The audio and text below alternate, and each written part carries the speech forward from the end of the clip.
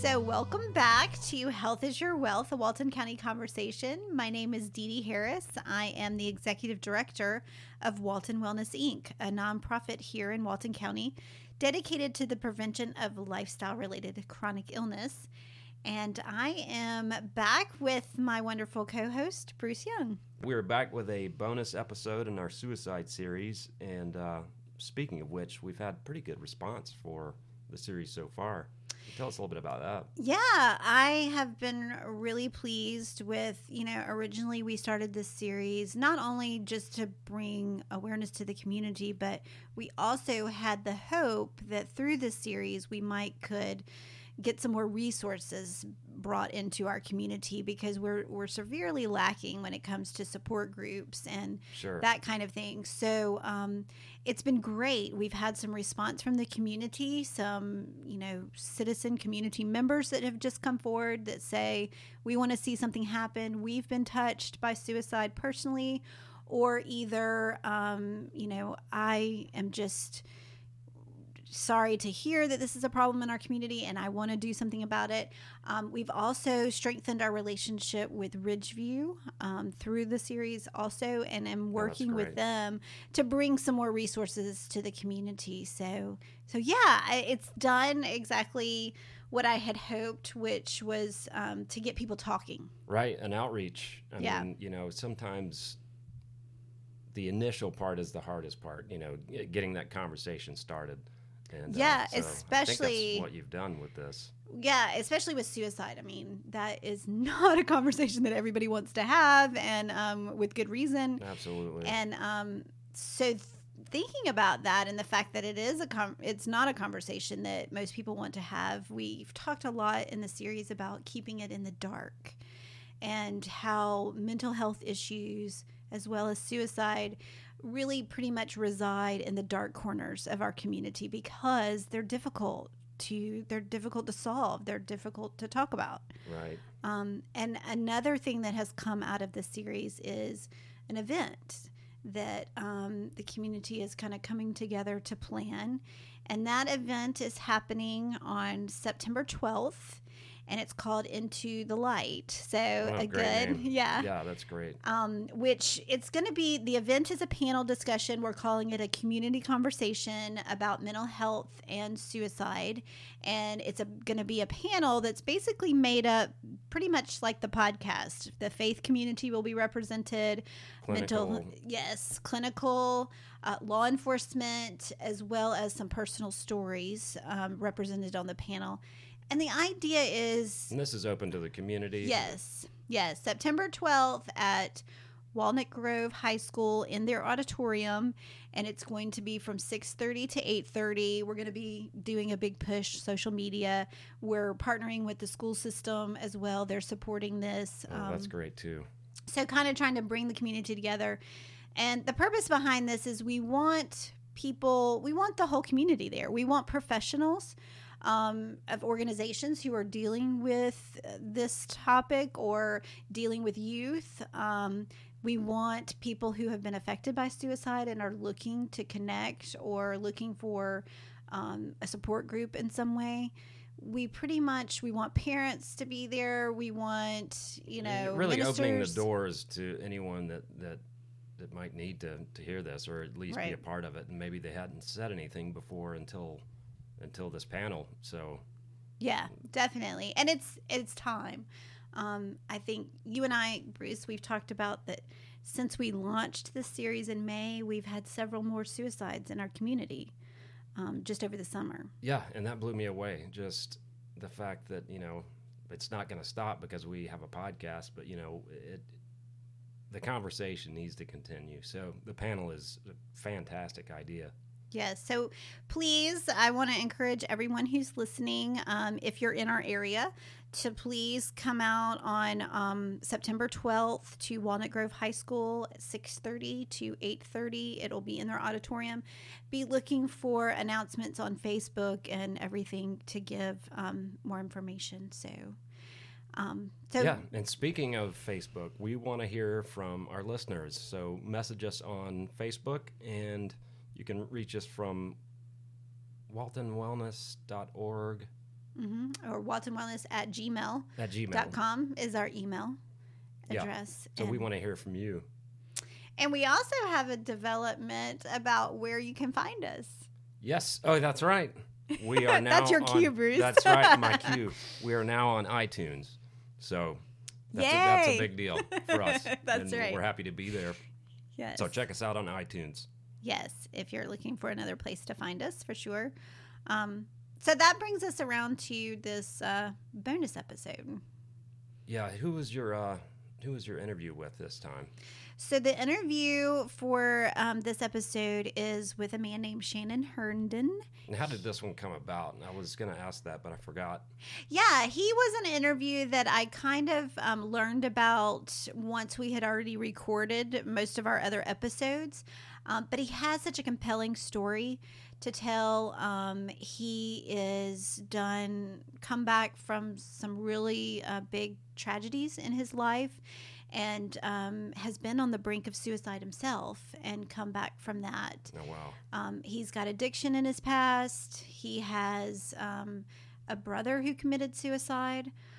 So he does have a lot of tragedy in his past, but he is a very faithful Christian, and he definitely works hard at we always say you're in recovery always from addiction issues.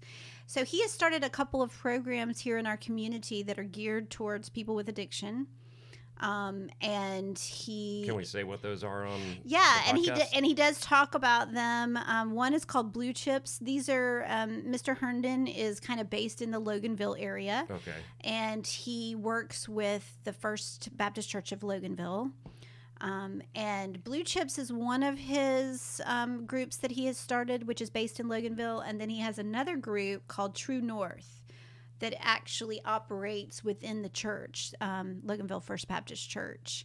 So he has got a really compelling story, and he's done a lot since he's been kind of on the edge himself. And he also is going to be part of our panel discussion on September 12th. Oh, great. Well, that'll be awesome. The panel idea is just such a good thing, I think, for this community and open up the conversation. But yeah, I look forward to this next bonus episode with Mr. Herndon. Great. Thanks.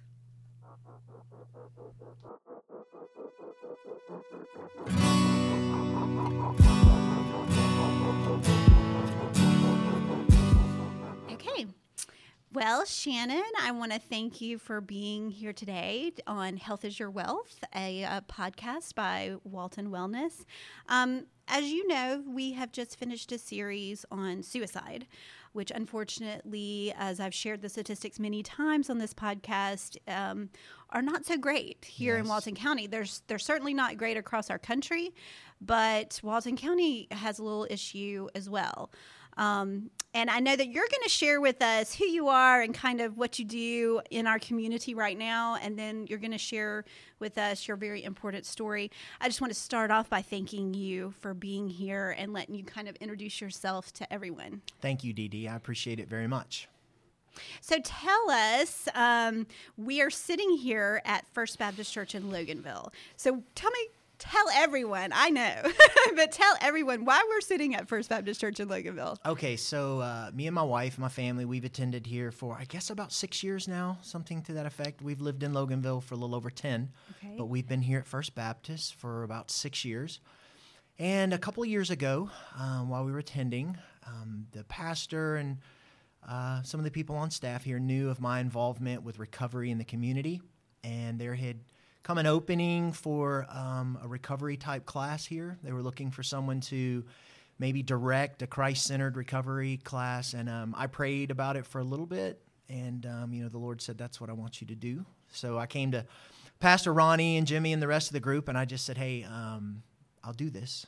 Wow. And they were like, oh, thank goodness. Yeah. So, and that's True North. That's our recovery class here that meets on Tuesday evenings and Sunday mornings, and it has gone very, very well. We've seen a lot of people restored. The families are the biggest blessing for me, the kids that are involved. You get a husband clean and sober, and then the wife gets her father back, the kids, and vice versa. We've seen children get their mom back, and, all of that. So this is our church. This is our home. I have recently actually become an elder here at the church, which is kind of mind-blowing, what God can do with an old recovered drug addict and alcoholic. That's a huge blessing. And I'm the pastor of recovery here at First Baptist, which, as I was saying to you earlier, is, a little strange because, you don't really think of roles of leadership in recovery. We're just one alcoholic, one addict helping another. Right. That's the stance that I come from. I just share my experience, strength, and hope. Right. But it is an honor to be asked to, because you do need some types of leadership, set up meetings and get things organized. The logistics of stuff. but from a standpoint of, my knowledge and whatnot, I'm just grateful to be clean and sober today, and I'm willing to reach out and help other people.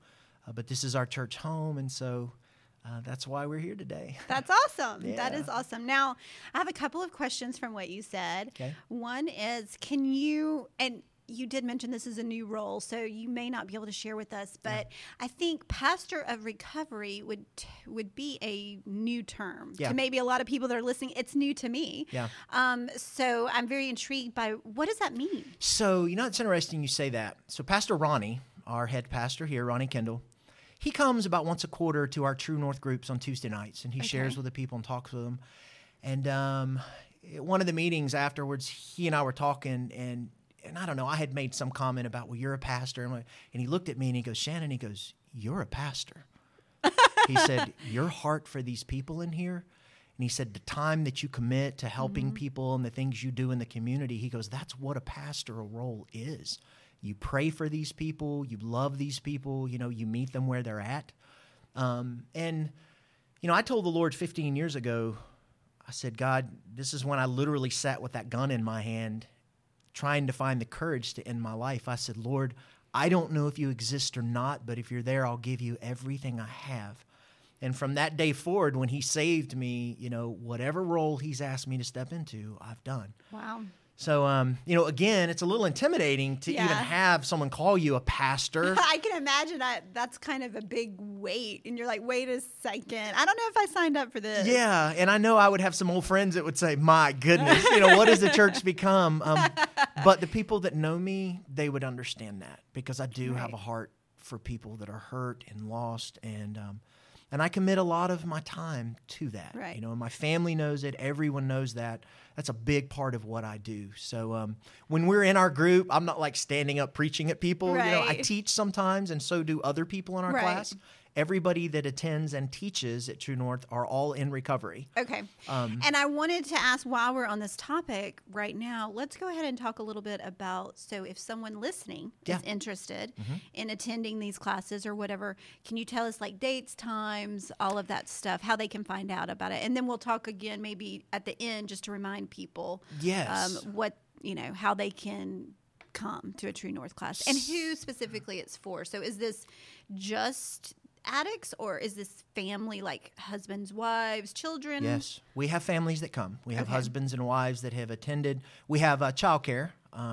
We meet on Tuesday nights from 7 to 8:30. Okay. Right here at First Baptist. If you drive to the back parking lot, you'll see the True North signs up.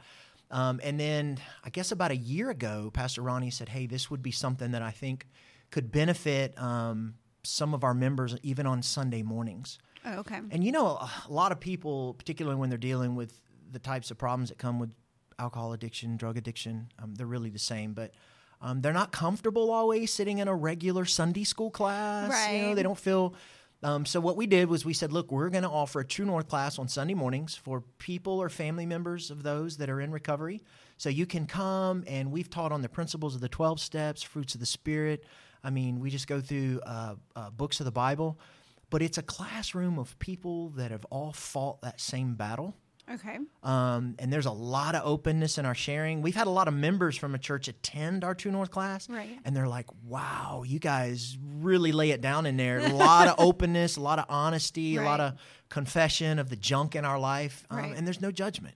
Wow. You know, we're just a broken group of people who come to learn about the Lord and learn the scriptures and share with one another, and we pray for one another.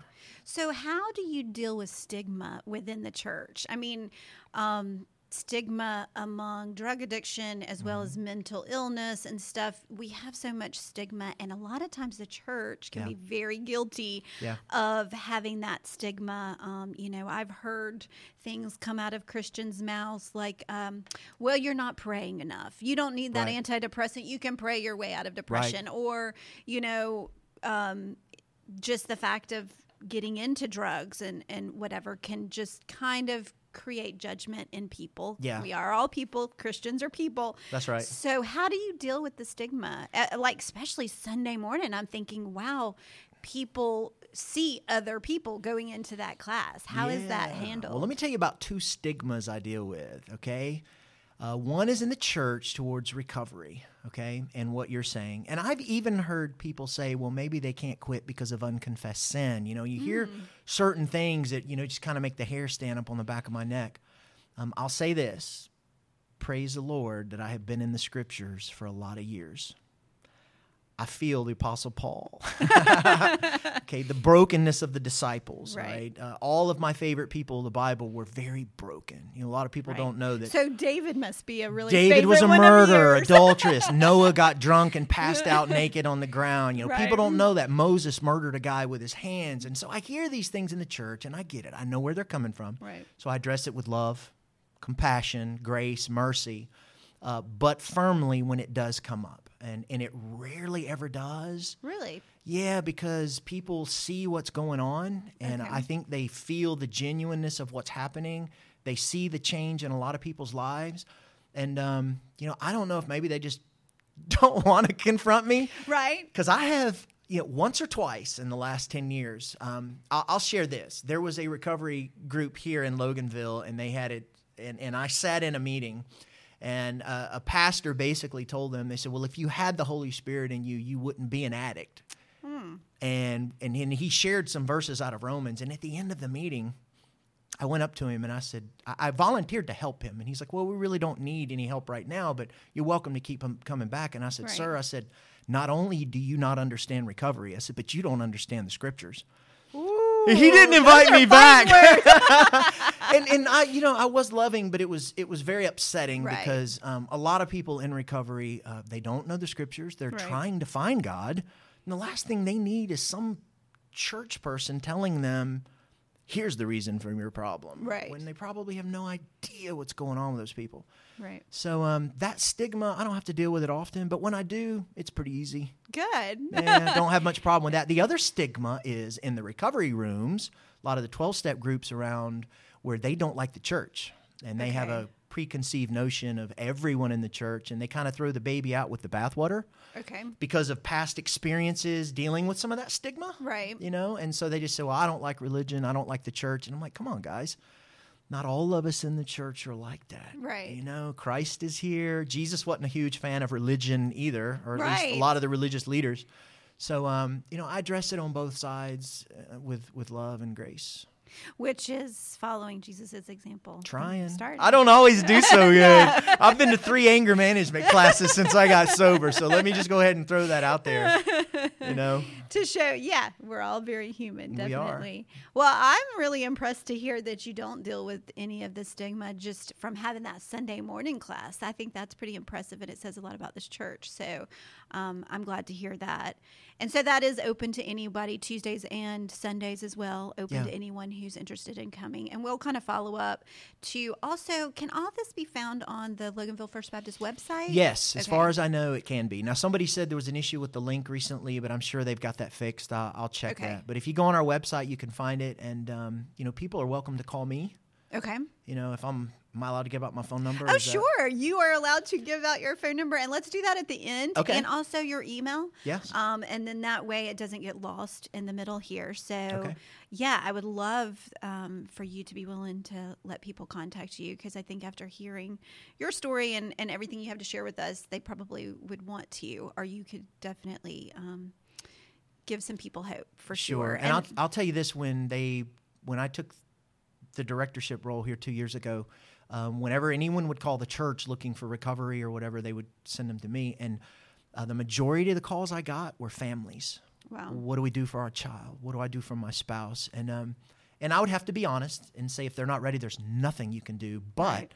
some of those phone calls would last an hour, and I would give them hope. Right. And I'd pray with them, and I'd say, look, I've seen people go through what your child or your spouse is going through, sometimes for years before they found recovery. Right. And now they are this, and I would just give them hope.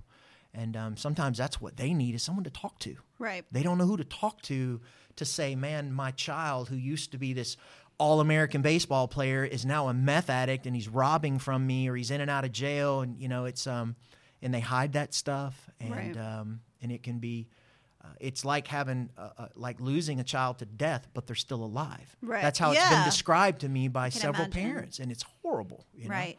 I almost wonder if sometimes it's worse than Could be. losing your child to death because of when someone dies, there is the process of working through the grief and getting past, and where they Yeah. are. When, people in my life that I know have children that are addicted with the in and out of jail and leaving the state and going to different states, they never know where they are. And Right. they never know when that phone call may be coming, whether it's about their child being in jail or whether it's about their child, being hurt or in the hospital or dead. Yeah. I can't imagine living with that anxiety. So I think Well, that, and one thing that you deal with a lot too with families is if you have one child that becomes a drug addict, it's really bad on the other children, the rest of the family, and sometimes that's tough. You're trying to protect these two kids from what this child is doing, and Right. it's hell. yeah. Very Yeah. difficult. Well, I know that you have quite a story in your own life, and that was one of the things that we wanted to talk about today. Sure. And, I mentioned that I think this episode is about hope. We've talked a lot. I've asked a lot of different professionals and people throughout this series, is this conversation about suicide, is this about a loss of hope, or is it about mental illness? Is it about both? Which I think it is definitely Yes. about both. Someone can't get to that point of wanting to end their life if they have any hope, I imagine. So I just want you to kind of start and share your story and how you got to be the recovery pastor at Loganville First Baptist. That still sounds strange. But, wow, where to start? I'll start here. My mother lost custody of her first two children before she met my father. Now, this was back in the 60s when this kind of thing didn't really happen a lot. Yeah. And some of this I only learned the details of from my Aunt Becky a few years ago. But my older brother, Wayne and Carol, my older brother and sister, and they're both gone now. My brother was 37 when he committed suicide. He hung himself. And my sister, Carol, passed away just a few years ago, and she struggled all of her life with addiction, and opiates was one of the things. And one of those deals where you get in a car wreck and it gets prescribed to you, and then it just steamrolls, Right. and you never can get off of it. And our entire family, my father was an alcoholic, his dad was an alcoholic, my mother was an alcoholic, her father. Our whole family. Wow. Just riddled with addiction. All of us. Yeah, that's why I've told my children. I'm like, look, if you ever wonder if you're going to like this or not, don't. Yeah, don't even wonder. Everyone in our family. But when I was 9, my father was military, so we were all over the place. I was in Germany, Baumholder, Hanau, different bases, and we came back to Fort Knox. I was born in Fort Rooker. Okay. When I was 9, my mom and dad divorced, and it was bad. It was violent. They were both alcoholic. And I was happy when they got divorced because of the violence. Right. One time my dad broke my mom's arm. And, they acted like it was a motorcycle accident, and I remember the police coming and, mom being like, hey, say this happened. So it was that kind of stuff, Yeah. So when they got divorced and she married a farmer over in Tifton, Georgia, I was happy. My dad was never violent towards me, I will say that, but him and my mom, they fought really bad. My brother Wayne had moved in with us right before they got divorced, which caused a lot of problems because he was a drug addict. And he was also selling drugs out of our house, which created a lot of problems, as you can imagine. Wow. My father What's was... the age difference between you 10 and... years. Okay, between you and your brother? Yes. So when I was 9, he was 19. That's a big age difference. Yeah, and it was bad. Mom was trying to help take care of him because he had a lot of issues that even went on before he come to live with us, obviously from his broken family. But one particular night when my mom and dad were fighting, my brother snuck me out the back. We took off in a Silica, and he gave me my first joint when I was 9 years old. So my brother gave me my first joint when I was 9. He gave me my first line of cocaine when I was probably 16. So it was that type of influence, right? Which something's always been on my heart. You got to watch when you have a sibling that's doing wrong. It really impacts other kids in the house. So my brother was a mess, and I loved him, and I would have done anything for him. Matter of fact, the day when we had to go down to clean out his apartment, I had sent him a box. I was living in Michigan. I was helping him pay his college tuition. He had got his GED and gotten to Kennesaw State and was trying to get his life back together when he had no hope. So he put a rope around his neck and hung himself. And when I came down to help clean him out of his apartment, there was the box that me and my wife had sent him and had the letter in it telling him how proud I was of him and all that. But was it opened or no? It was not. No, opened. It was out. It was outside of his door, and the guy that had the apartment, that owned the apartments, they put it inside because they knew we were coming. I have a question with when your brother first introduced drugs to you at 9. What do you think his reason was? I mean, I know you can only speculate, obviously, but what do you think his reasoning in his head was about introducing you at such a young age to that? It's funny you say that because I always thought it's because he really liked me, and so he wanted me to have fun. He knew it might ease the pain because it was horrible listening to my mom and dad tear up the house and all that. And he knew I was crying and all that, so I always thought maybe he just gave it to me to make me feel better. Right. Later on, the woman that he had been married to told me he did it because he was trying to hurt mom and dad. Oh, wow. Yeah, because he didn't like my dad, who wasn't his natural father, Right. and literally he was trying to lead me down a bad path. That was weird emotion for me to deal with. I can imagine. Yeah, so I don't know. My brother was really messed up in the head, obviously. Right. He was into a lot of dark things, the internet, pornography, different stuff that we found on his computer after we cleaned out his apartment. He was into a lot of really bad stuff. Right. And we found a letter he had written. He was doing a paper at school, and he wrote a letter on why he hated God. Wow. And so what was his reasoning for hating God? I'll tell you this. I read it, and I know my brother, and where I'm at now, having spent 15 years working with recovering addicts, my brother didn't hate God. My brother hated himself. Right. Yeah, he didn't hate God. I'm not going to sit here and tell you he was a believer. Right. I don't know. Well, I was going to say he probably didn't know God, or Yeah. at least the God that we know. The letter that I read, I remember thinking to myself after that, well, I'll tell you this, a person that didn't believe in God would never write a letter like that. Right. He believed in God. He had a lot of pain and suffering in his life. I have hope. Could I see my brother in heaven? I know a lot of people would say, well, he hadn't proclaimed Jesus. But we don't know a person's heart. We don't know where they're at in their faith. Right. We know the Bible says some people are going to say, Lord, Lord, and Jesus is going to say, depart from me. I don't know you. Right. I know you spent your life doing this, but I never knew you. And I think we're going to be shocked by some of the people we do see in heaven. Right. That maybe just live lives that were just surrounded with hell. Right. But we don't know, and I don't know. Right. Well, that's right. So moving back to your story, once your brother introduced this world of drugs to you, then did you start seeking it on your own? No, so thank God my mom married a farmer in Tifton, Georgia. Right. And we moved out on a 100-acre farm in the middle of what I thought was hell. It was just acres and acres of farm. Country. And I had grown up on military bases. Wow. So we had cows and pigs. And long story short, from when I was like 9 and moved to Tifton all the way up through high school, I had a good life. I learned how to work. I mean, I had to crop tobacco, and my stepfather started a construction company from scratch. So that's how we started in metal buildings when I was 10, which is what I still do today. Right. I've been in metal buildings all my life. That's my day job. I'm a tent maker or metal building maker. But I lived a good life through then. I loved Lynn, my stepfather, because even though he drank and my mom still drank, he never was violent. Okay. Which I was not used to. You know, Right. Mom could give him all kind of static and yell and scream, and he would just take it. And I was like, wow. Yeah. So for whatever shortcomings he had, I always loved the fact that he never raised his hand at my mom. And Right. So he raised me, you know, from when I was 9 all the way up through till I went to college.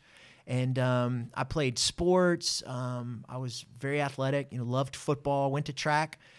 All of my kids are in track, by the way. My son's a Division I thrower at West Point. My daughter just went to Junior Olympics out in California. So we're That's awesome. Yeah, we're a big track family. My wife threw discus in high school. I went to state. So it was really good. And I'll jump forward to this because I drank a little bit, you know, and some of our friends smoked a little weed or whatever. But to be honest with you, I was working too hard. Right. And my friends were all mostly from the country. We all worked hard, and you know, we might drink a little bit, but just what you would consider from the world standpoint, normal high kind of school, fun. Yeah. So I went to Auburn. I forgive you for that. Thank you, War Eagle, all you Auburn Tigers out there. My first semester there, my mom got cancer. Oh, wow. And it was very difficult. It was really hard to deal with. And I came home and watched her die over the next 3 to 4 months. And the night she passed away, I can still remember I was sitting out on my back porch, my legs dangled over. We had a single-wide mobile home we lived in. And they rolled her out on that gurney. And I turned and I looked at her, and they had the white sheet over. And I just looked back, and I was staring at the yard. It was, I don't know, maybe 1 o'clock in the morning or something. And something inside of me went dark. And I mean, you know, you can hurt. I've never lost a child, praise the Lord. And I know I've had some friends that have, and I've heard it's unbelievably painful, but I have lost my mom to cancer. I lost my brother to suicide. I lost my cousin to an accidental overdose. Lost a lot of close family members. And you can hurt so much, and then you kind of go numb. And then past that, I think you can go dark. And I was so angry with God. Like, I was just like, how in the world could you let this happen to such a beautiful human being? Because watching her those last few weeks, the pain, the agony she was in, and, you know, just the look. And so were you in church during this time? No, I was not. Had you been churched at all? Yes. When we moved to Tifton, my mom and stepfather didn't go to church, but I inherited a grandmother that was a God-fearing woman. Oh. And she was awesome. Louise Ingram. I still think a lot of the years that I lived out there in my debauchery was because she prayed for me every day. But she asked me to go to church when we first moved there, and I said, well, what the heck? Yeah, let's do this. And I don't know that I had ever been before. Oh. And I liked it. Yeah. And I think what I liked the most was people going, oh, what a fine young man. Yeah. You know, he's with his grandma to Yes. church, and, you know, and then mom and my stepdad bought me some, you know, shirt and dress pants because, you know, Right. you wear a shirt and tie to church. It was a little small Southern Baptist church, Right. Salem Baptist in Scooterville, Georgia, Omega, Tata, one of those little One of bitty those towns. small Yeah, it wasn't little towns. Tifton, but anyway, so I really enjoyed it. And I got baptized as a young teenager. Okay. And I'll say this, you know, and this is a big part of my ministry today in recovery. I didn't make it in the church because what I was basically taught was, you know, when you get baptized, you get your sins washed away and you get filled with the Holy Spirit and Right. you live a new life. You're a new creation in Christ. I agree with all that. But then it was like, so now you don't sin no more. That's what I remembered. And like, so now, and I'm literally at the age of 14, 15. You're like, this is going to be a Oh, no, long I'm getting life. rid of my AC/DC cassette tapes, my Hank Williams Jr. I'm throwing away my Hustler and Penthouse magazines I got hidden under a croaker sack Right. behind a tobacco barn. Right. You know what I'm saying? Like I'm throwing away my Skoal and my Copenhagen and all that. And I'm like, I'm going to live a new life. And it lasted for a little bit. And then, you know, here comes all these urges, and I'm a young teenager, and my friends are kind of like, it wasn't like I was looked down upon for getting Right. baptized. You know, I think maybe back in that day, it was even more accepted, like, all right, good deal. But then it was like, okay, so how do I live this new life for Christ? And I've got all these yearnings and stuff, and Right. I was not going to be a hypocrite. That's something I've never done well, is to fake who I am. I'm going to be who I am. And if you like it, great. If you don't, I don't give a rip. Right. In my business and my personal life. And so eventually I quit going to church because I saw myself going to church, singing the songs, doing the dance and all that. And then, Saturday nights, it's cards and drinking and smoking and girls. And so I just said, I can't do this. And I said, either God's not real or he don't love me because his Holy Spirit ain't fixed me like they said it would. Right. I just didn't understand. Right. I wish I'd have had a me to teach me back then, which is a lot of what drives me to say, yeah, you do need to quit those things and there's consequences, but let me tell you what sin really is. Right. And let me tell you what the Bible teaches about that. So I was in and out of church. I would go a while and then I would hit hell in my life and I'd go back to church and then I'd leave church because things wouldn't go well. And I see. And it was kind of that What do you think you were looking for when you were at church? I know you said you didn't understand, so maybe you didn't know what you were looking for, but was it that you got mad and left church, or it was just like you didn't want to be a hypocrite and you felt like maybe you were being a hypocrite by going to church? What was it? Yeah, well, what's funny was I know why I left every time, and we don't have time to go through every one, but right. I know why I left, because I would get in church and things would start going good, and then little by little I'd start slipping off. I'd start getting back into my old habits. And people do that today. I see it in recovery. People come to church for a while. When things are really bad, they know God is the answer. And that's what kept taking me back. I knew God was the answer, but I couldn't figure out why it didn't work. Why does going to church and getting back? I got baptized 3 times. You are mega saved. Listen, I went to a UPC church for a little over a year. I went to a Pentecostal church because I got convinced that the reason I was going to ask you what UPC is. Is that Pentecostal? United Pentecostal, man. And he goes, "Oh, you ain't spoken tongues. That's why you keep failing. You ain't been really baptized by the Holy Spirit." Gotcha. So I went there and I'm like, okay, I want to do this. I'll do anything. Yeah. Because I sat with a gun in my hand twice. Once right after my mom died. I was 21, and I took a little 38 snub nose down to where I used to squirrel hunt, and I sat by a creek. And I wrote a letter to my best friend, Tommy Conger, and I just told him, I said, man, I'm out. This life's got nothing for me. I had, the night my mom died, I took all of her liquid morphine and all the pills that hospice had at the house. Right. And I stole them all. They knew it. And they're like, Shannon, you got to give this stuff back. And I said, I got nothing. And they're like, dude, we know you took them. You got to give them back. And I said, yeah, prove it. When I went dark, I meant I just went fighting and drinking and doing any kind of drug I could get my hands on. Right. I was so angry I wanted to die. So I took a gun. I went down there and I was trying to find the courage to shoot myself the first time. And I heard not an audible voice, but it's very loud in my head. And the Lord said, this ain't your time. I got plans for you, son. And it freaked me out. I literally got up shaking and crying, and I ran back to my trailer and called my buddy Tommy, told him what happened. He hit me square in the mouth. He was so upset with me. Because you almost... Yeah, because I was so stupid as to pick up a gun and all that stuff. And he was right, And so that was the first time I had done that. And then right after that, I went to that Pentecostal church, and it's a real long story in and out of just... Right. stuff. So it's kind of the age-old story as you find hope and you try to start getting your life straightened out, and then you slip back into old habits, and it's a back and forth, which is typical of a lot of addicts. That's right. And were you in college during this time? So let me take you to finished? this. I had I dropped out first semester when my mom died of cancer, and then I did about 3 months of just going crazy and everything. And then my friend Tommy, he said to me, he goes, hey, what would your mom say? He said, what did you promise her? And before she died, I promised her that I would go back to college and get my degree. Because nobody on either side of my family, the Herndons or the Trewicks, had ever graduated from a 4-year university. Oh, wow. Yeah, so it was a big deal to my mom. And when she was dying, literally on her deathbed, she come in there one day. I hadn't spoken to her an audible word in 2 weeks because of the drugs, and it was in kind of the late stages. And one day my Aunt Clemmy said, Shannon, your mom wants to talk to you. I'm thinking, what's she going to... It's not going to make any sense, but I'll go back. I was heartbroken, and I get back there, and she was like, hey, baby. And I could see my mom was there, and I was like, oh, my gosh. Like you hear people when their loved ones with Alzheimer's recognize them, and they're like, oh, they're back. And it was one of those, and I was like, hey, Mom. And she was like, hey, baby, I need you to do something for me. And I was like, I'll do anything. What do you want? I thought maybe she was going to say, pick me some flowers right. or whatever, you know. And she goes, when I die. And it was the first time we had ever mentioned that she was dying. Me and my mom could not talk about it at all.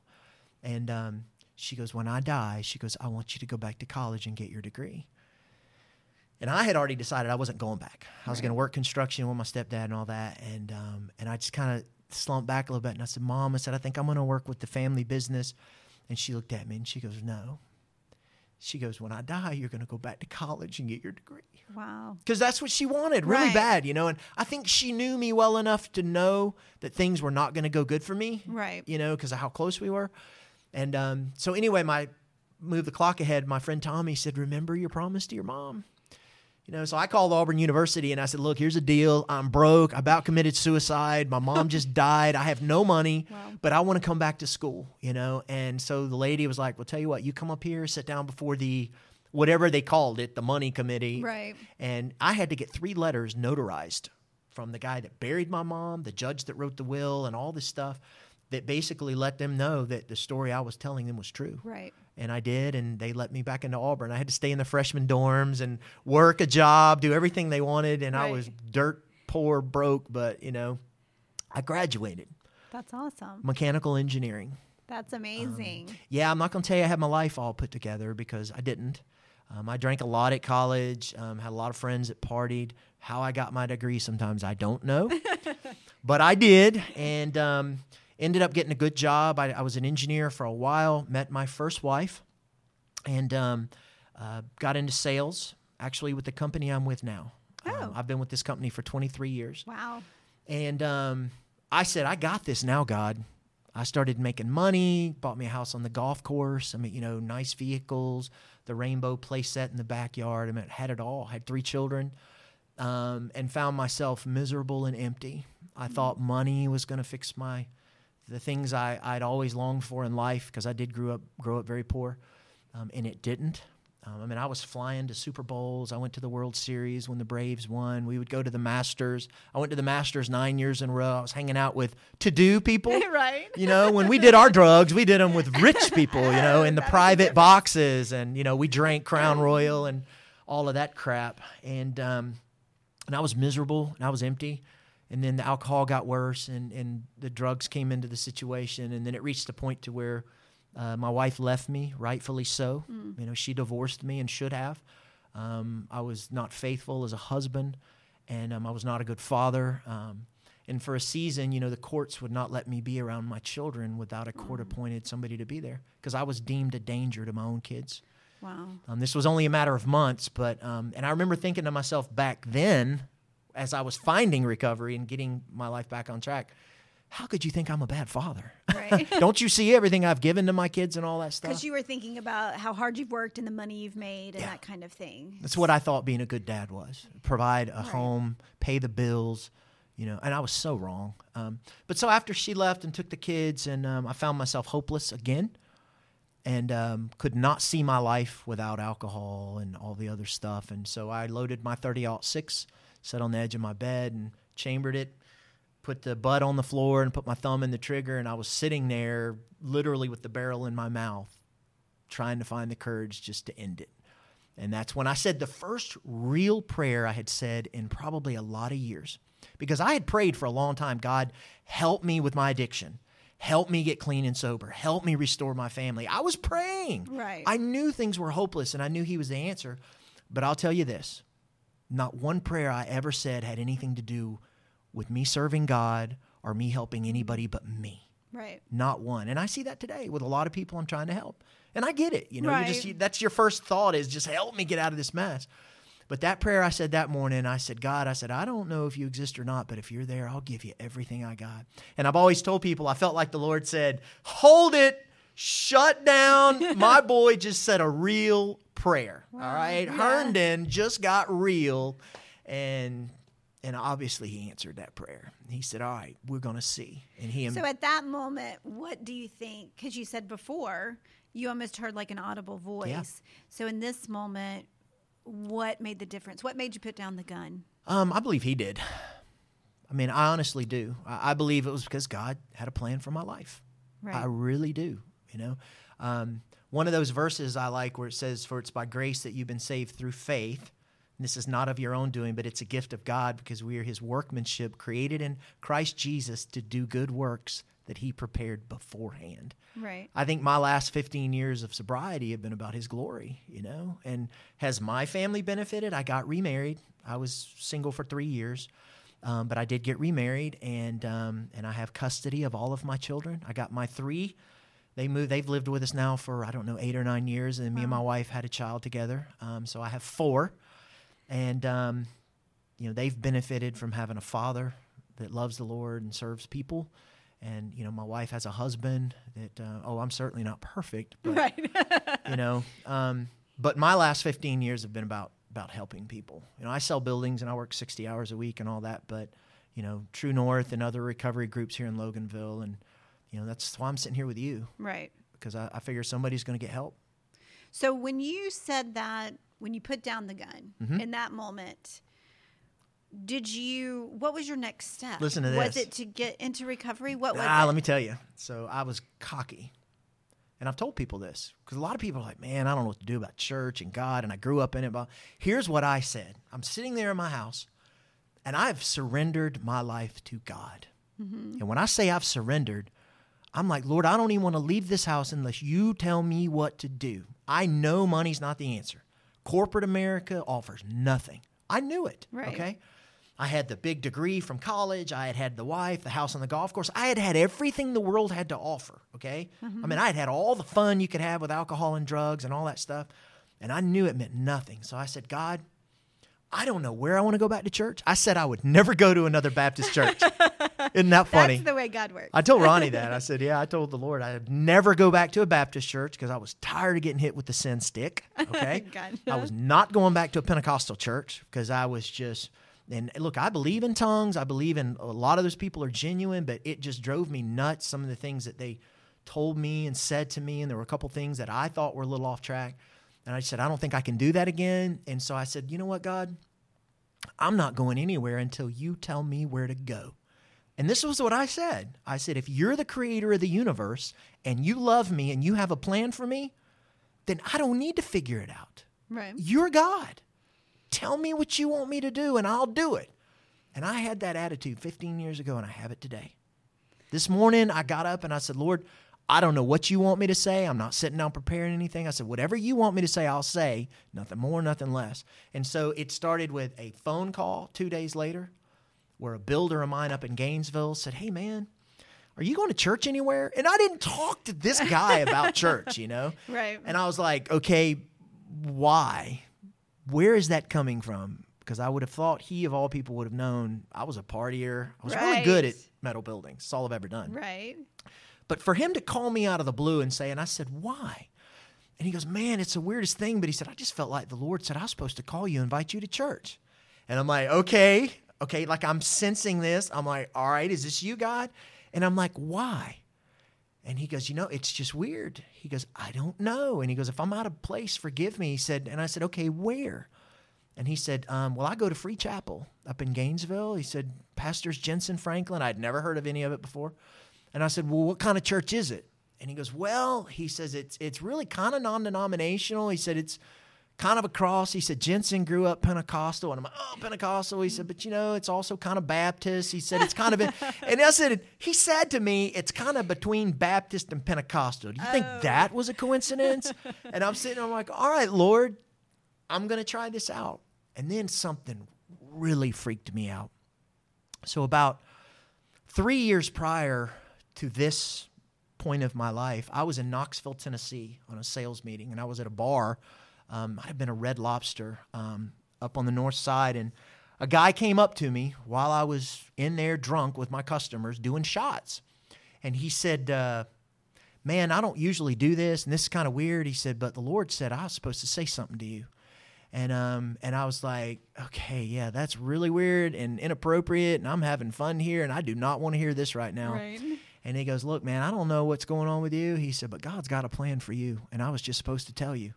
And I was like, okay. And so, and people are looking at me like, what in the world? And I'm acting like, I don't know why he's saying that to me. This is really strange, okay? the day that I went up to Free Chapel, I walked up to the front steps of that church, and there was Charlie. Chris. Chris Atkins. Chris Atkins is his name. Chris Atkins. And he's standing there, and he's looking at me, and he's like, what took you so long? And I'm freaking out, Dee Dee. I'm freaking out. I'm like, what is going on? This is not normal. And he's just sitting there, and I came up to him, and I'm like, what's going on? Did he recognize you? Yes, he recognized me. And it was like like no time had passed. Like he looked at me, and I was like, dude, what are you doing here? What is happening? Ends up, he had come down, and he's in ministry up there today. He's awesome. And his son had come down from Chicago. Earlier in Chris's life, he had had issues with drugs and alcohol and lost his family. His wife left him, and he ended up down here in ministry. And then his son had just come down who was dealing with drug and alcohol issues and had started a men's group. And it just fell in like a hand in a glove. And Dee Dee, I was like, okay, all right, God, now you're showing me not only are you real, but you're doing miracles. Like this is really freaking me out in an awesome way. Right. I am on board. And it was one story after another like that. And it has just, so I was like, all right, God, I'm on board. Whatever you want, I'll do it, you know? And you have to be careful what so you ask that for. started the church, all right? The recovery started because I was going through a divorce. And my lawyer said, you need to get into alcohol and drug recovery. We need a letter from a therapist stating that you're okay to keep your kids, you know, fighting for custody. So it was about your kids. It was about my kids, my lawyer telling me. And I went to Devin McNair. I don't know, I hope he doesn't mind me saying his name. He was over at Summit Ridge. Okay. He was really wonderful. And I saw him and opened up my heart to him and shared with him everything going on, all the things I'm telling you. I told Devin. And he liked me right off the bat. And he said, you know you're an alcoholic addict, right? And I was like, yeah. I think I fought it for a little while. And then after several weeks of seeing him, he said, hey, look, he goes, I got nothing else to offer you. He said, you need some recovery. And he said, I want you to go to this 12-step recovery group. Listen, I'm not going to mention the name of it because I want to maintain the traditions and maintain anonymous at the level of press, radio, and films, okay? But so I started into a 12-step recovery group, and I started going. He told me to go 3 times a week for like a month. Right. And I got my little sheet signed, and I thought, oh my gosh, I'm going to sit around with all these people, these losers, and say, Is that what you thought? I did. Stepping in. That's what I thought. So you were actually kind of stigmatizing. Absolutely. Yeah. I said, man, you got to to sit around in a group. Because, I grew up in construction. I played inside linebacker. I was a man. So there was a little bit of macho-ness I don't happening. need a group of people sitting in a round circle of chairs saying, sharing my problems and all that. I didn't feel like I needed that. And it didn't take long before I realized that's exactly what I needed. Right. And all the pride and stigma, all that stuff got knocked right off my shoulders by some very intelligent men in recovery. Mm-hmm. I met my sponsor, John Bowles, there, and some other people, and they called me out on my BS in about 10 seconds. They said, dude. Because no one can spot that like another addict. And God knew I needed that. I needed that really bad. I needed some men that could relate to where I was at because I've never gotten that in the church. And there's some wonderful men in church. Some of my closest spiritual counselors are in church. Right. But most of these men haven't been through the addiction and the debauchery and all the junk that I had spent my life in for years. And we tend to want to be sympathetic. We want to blame all our problems on other people, in recovery. Right. We tend to want to say, well, yeah, my mom died. If you knew what I went through, blah, blah, blah. And I've told people this 1,000 times. If you sit in a recovery group, you throw all your problems out on the table and let everybody else throw theirs out, 99 out of 100 times you'll take yours back. Right. My current sponsor lost 2 of his sons. Wow. Well, I've dealt with some death. I've never dealt with that. Right. And so I come to realize that, we're all, fighting the same fight, same struggles with the same answer. And sometimes we need people around us that can relate and tell us truth. And I found that. So I started church and the 12-step recovery group at the same time. They went parallel. And for a couple of years, I just learned and listened. And then my sponsor said, hey, I was going to a Saturday morning men's Bible study with some of our men that were in 12-step program. And we were just sitting around drinking coffee and reading the scripture. And I fell in love with it. I started to learn things I had never learned before. Yeah. I'm like, wow, how come I don't know this? And he goes, probably because you've never read it. I mean, going to church is great, and right, but you've and never studied. some Sunday school classes are better than others. But he said, have you ever just sat down and read the Bible? Right. There's a reason. It's in order for a reason, and there's, you learn it in certain methods, and so I fell in love with that, and then I started a beginner's Bible study at my house, and that just blew up with people that weren't going to church that were in recovery, and it just grew and grew, and there's 1,000 ministry stories I could tell you. So True North, when did True North enter your life? And is that a faith-based recovery program, Yes. or is that something you created, or is that a national thing? Okay, so I'm going to say it's something God created, so I don't want to say it's something I created. Right. When they asked me to do this, so they had Celebrate Recovery here. Okay. And I think it's a great program. I had nothing. And that's a national, or That's national. Okay. Yes, and there's several around here that are wonderful programs. They had one here, and it had kind of, the numbers were a little bit low, and the guy that was running it, who had been dedicated for years, had a lot going on in his life. Him and his wife were dealing with some things, and he had to step down.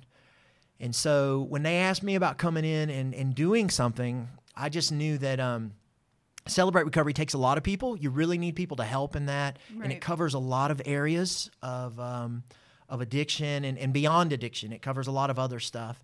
And I didn't feel comfortable with everything in there. And I knew that if I did it, it was probably going to be me for a while. Right. That's how it was when the 12-step program started here. When you start a program, you have to commit to it, and you have to be willing to do it if you got no help. So I told them, I said, look, I'm real comfortable with alcohol and drug addiction. And I struggled with pornography, with gambling. I mean, there were several other things that I struggled with that I've also overcome. But I said, I would do that. And I said, but one thing, I said, I want it to be faith-based. I said, but one issue I got with some of the faith-based programs is you don't ever open the Bible. And I'm like, it's great to have a scripture too and read something and all that. But I just said, if we're going to do this, and I prayed about it.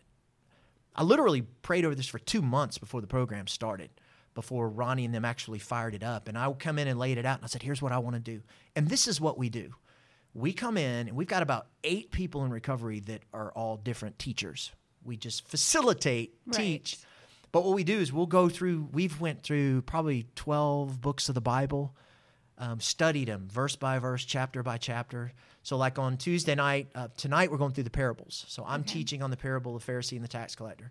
We have a 30 to 40-minute teaching, okay? And we all have Bibles. We'll all read, and we study the scripture.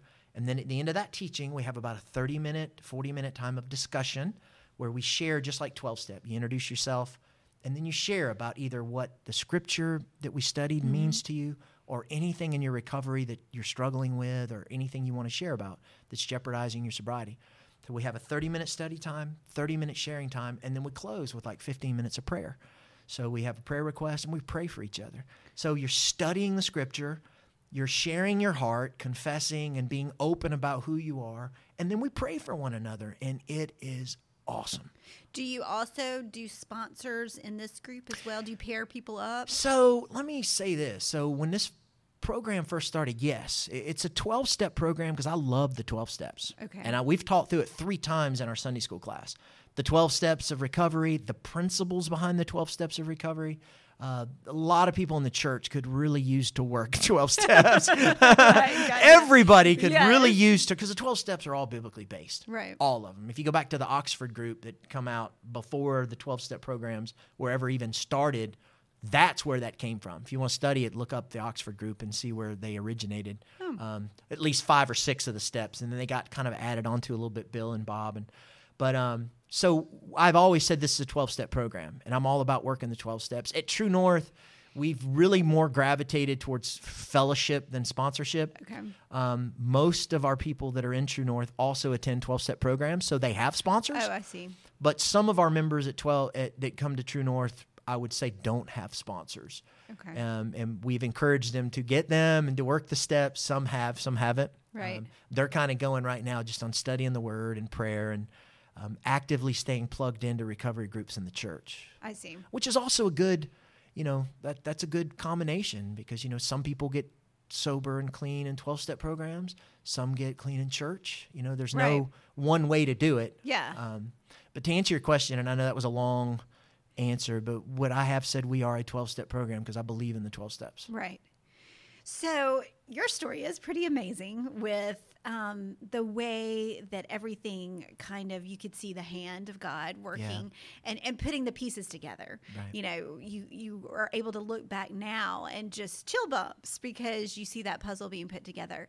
But I want to ask you, what do you say to people that don't have such a direct, in your face kind of response? In they never have somebody come up to them in a bar and say something. They don't have like all of these little moments where you're like, you definitely know that has to be God working.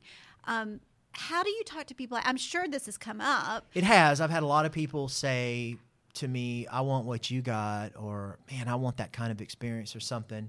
And this is where, if you study the scriptures and you get into deep theological discussions, which I don't, because I can't argue, I can't debate, I get angry and I want to punch somebody.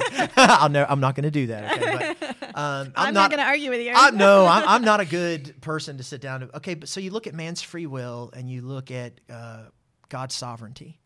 You know, that God has a plan for our life.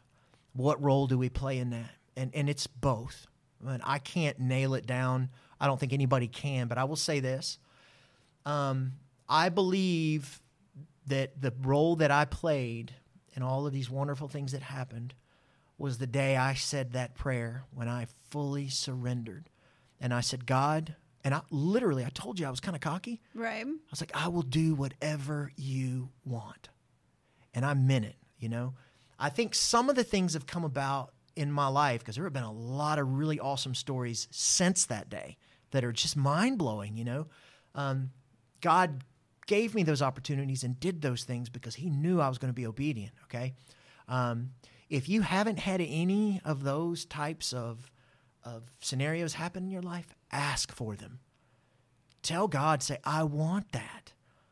I want some miracles. Now, you know, people follow Jesus all throughout the Bible because they wanted to see the miracles. And Jesus is like, you know, you guys are just following me because you want to see miracles. So you got to be careful about that. Right. It's not about just wanting something miraculous to happen in your life. I think it starts with God, I'm tired of the world. I'm tired of trying to do things my way. What do you want from me? I want to do things your way. And I believe anybody can have those types of things happen. I think there are a lot of them in the church that people don't really talk about, you know.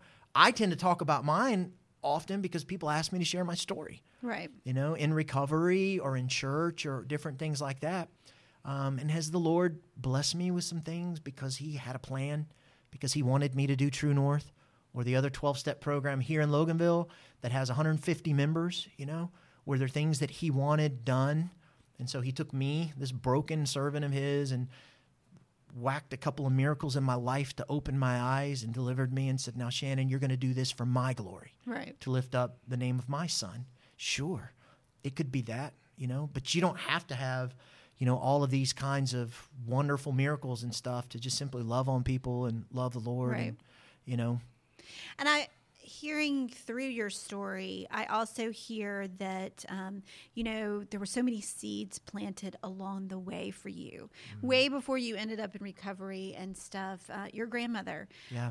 And I think that from either side, people who may be listening to us who have a loved one who is dealing with some of this, and then people who may be listening that they themselves are dealing with this.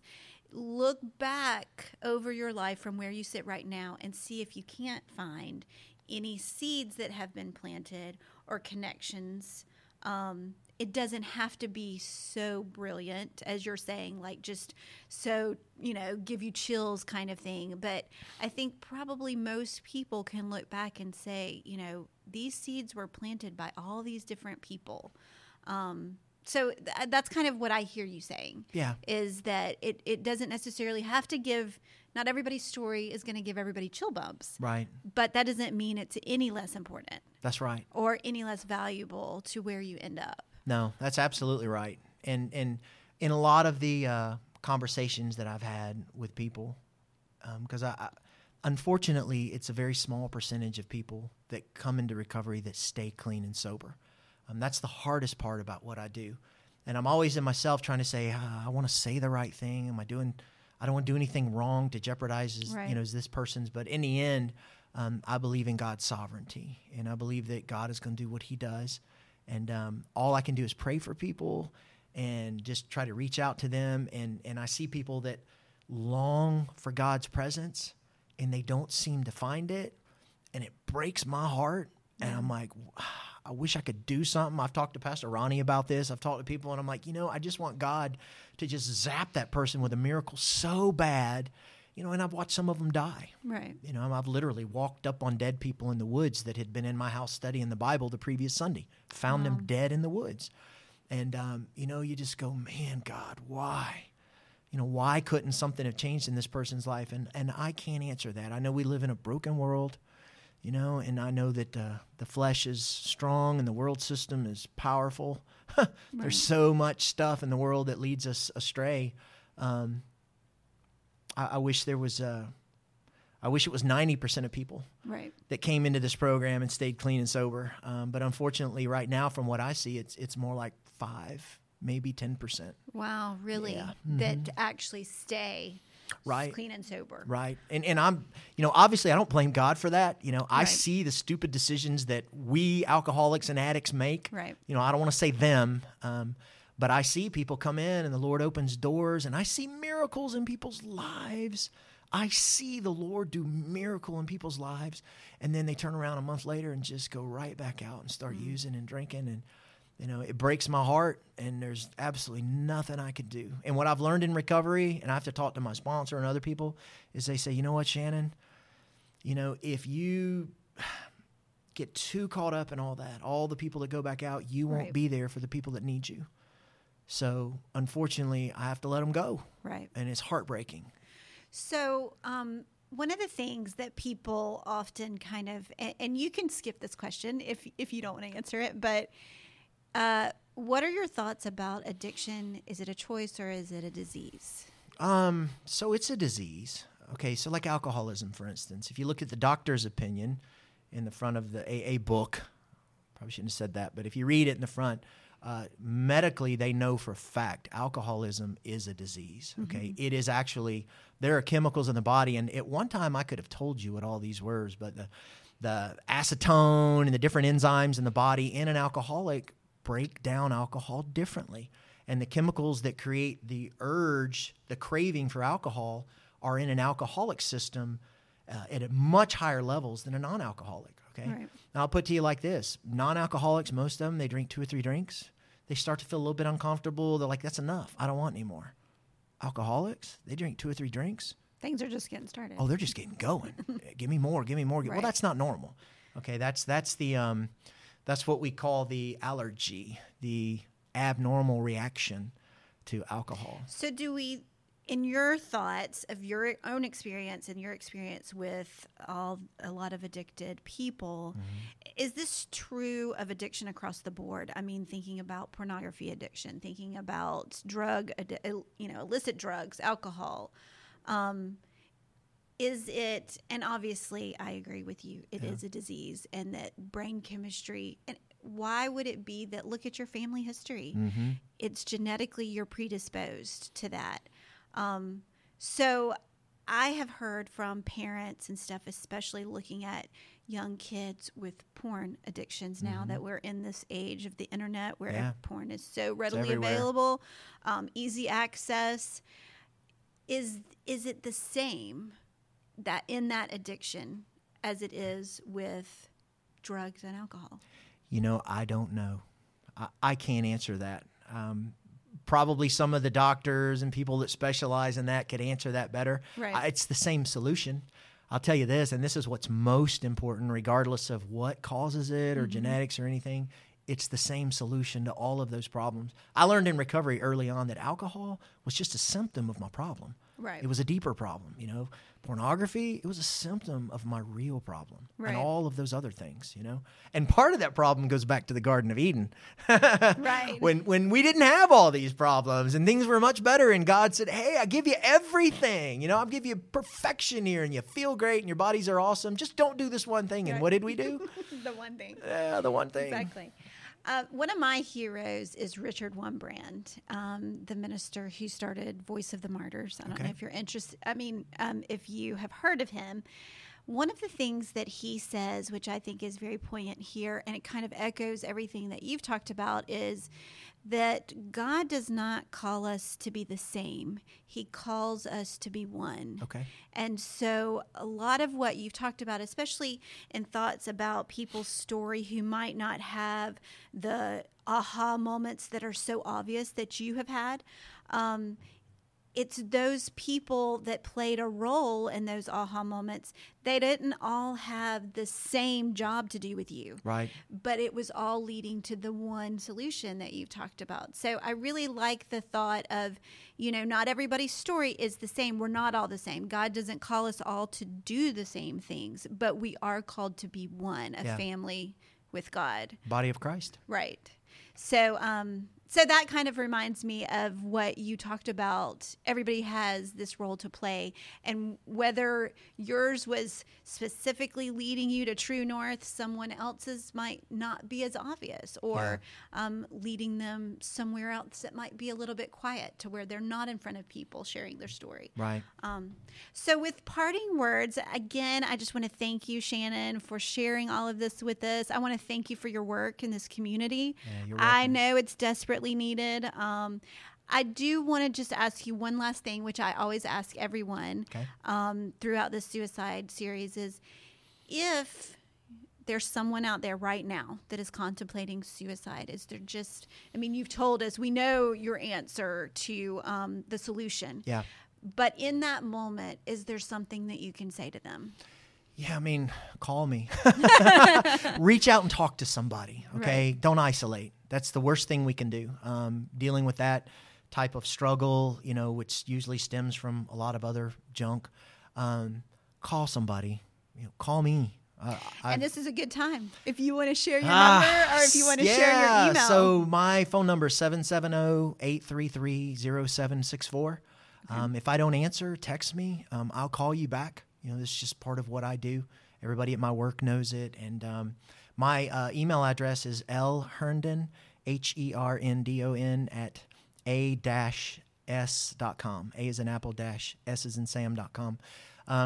So a lot of times, and I love this, because in 2 Corinthians 5, 20-something, Paul says, we are ambassadors of Christ, as though God was making his appeal to the world through us. So I believe God's favorite way to work is through people. And when it says we are ambassadors of Christ, it's that love that we share. When the disciples told Jesus, it's like, what do we do? What do you want us to do? Jesus said, the world will know that you are my disciples by the love that you have for one another. Okay, and when you get a phone call from somebody that's contemplating suicide, and I have, or somebody that's, into bad addiction or whatever, and I have, and you can just reach out and just love on them. Just talk with them. I'm not giving them answers. I can say, hey, dude, I've been right where you're at. Right. I know what you're feeling. And then they sense that, and then there's a bond, a relationship that starts. People find God in that. Right. So if you can't find God in the church or the Bible or whatever, you can probably find God in a group in recovery. Sometimes that's where it starts. I'll say, I told a guy one time, I said, man, you're doing great. And he said, oh, no, not me. To God be the glory. And I said, I wasn't talking to you. I was talking to Christ in you. And he goes, okay. He said, now that one I'll take. And that's where we see Christ sometimes in people. So if they're contemplating suicide, reach out to somebody. Call me, call a pastor, call a family member, go to a 12-step recovery group, and just say, man, I'm contemplating suicide, and people will love on you and they'll care about you. And then maybe you can be like me. You can avoid that and then go on and have a life that is absolutely, unbelievably wonderful. That's awesome. Yeah. Thank you so much. We really appreciate your time. You're welcome, Dee Dee. Thanks for having me. This podcast is brought to you by Walton Wellness, Inc. and the Walton County Healthcare Foundation. Email us at waltonwellness@gmail.com. Find us on the web at waltonwellness.org, Facebook, and Instagram.